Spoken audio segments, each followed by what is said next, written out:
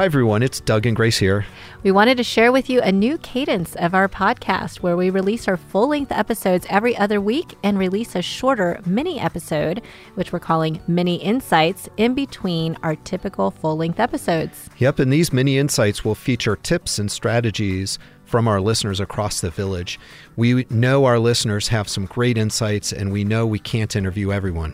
And this will help us give our listeners as many insights and different perspectives as we can to help them grow personally and professionally. So for our listeners out there, please go to podcast.devitaway.com or click on the link, listener mail in the show notes, and tell us the best piece of leadership advice you've ever received, or a tip you want to share that you wish you had heard years ago.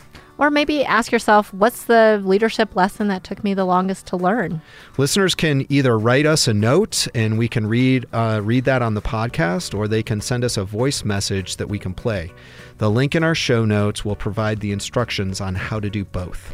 And in the meantime, Doug, I wanted to share with you and our listeners a really cool tip we received from Megan Wise, Assistant General Counsel with the Justice League. Megan writes, "Celebrate the small stuff." While I heard this tip years ago, I didn't fully recognize its value until recently. It is so important to celebrate the successes of your team and to show them how much you value their contributions.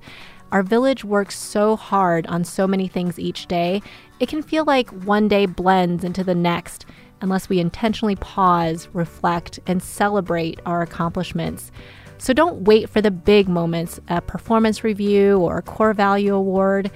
It can be as simple as a high five, a shout out in a homeroom meeting, or bringing the team coffee after a great get stuff done week. It is also really important to recognize teammates in the other departments and lanes. I set time every other week to send an email to a teammate, copying their supervisor, thanking the teammate for something they assisted my team with.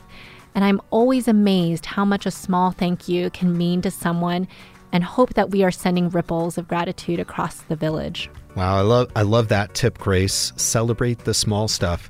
A great reminder that it can be so simple and actionable. Thanks, Megan. And for our listeners, be sure to tune in to our next full-length episode next week when we chat with Ray Follett about how to effectively receive feedback. One for all. And all for one.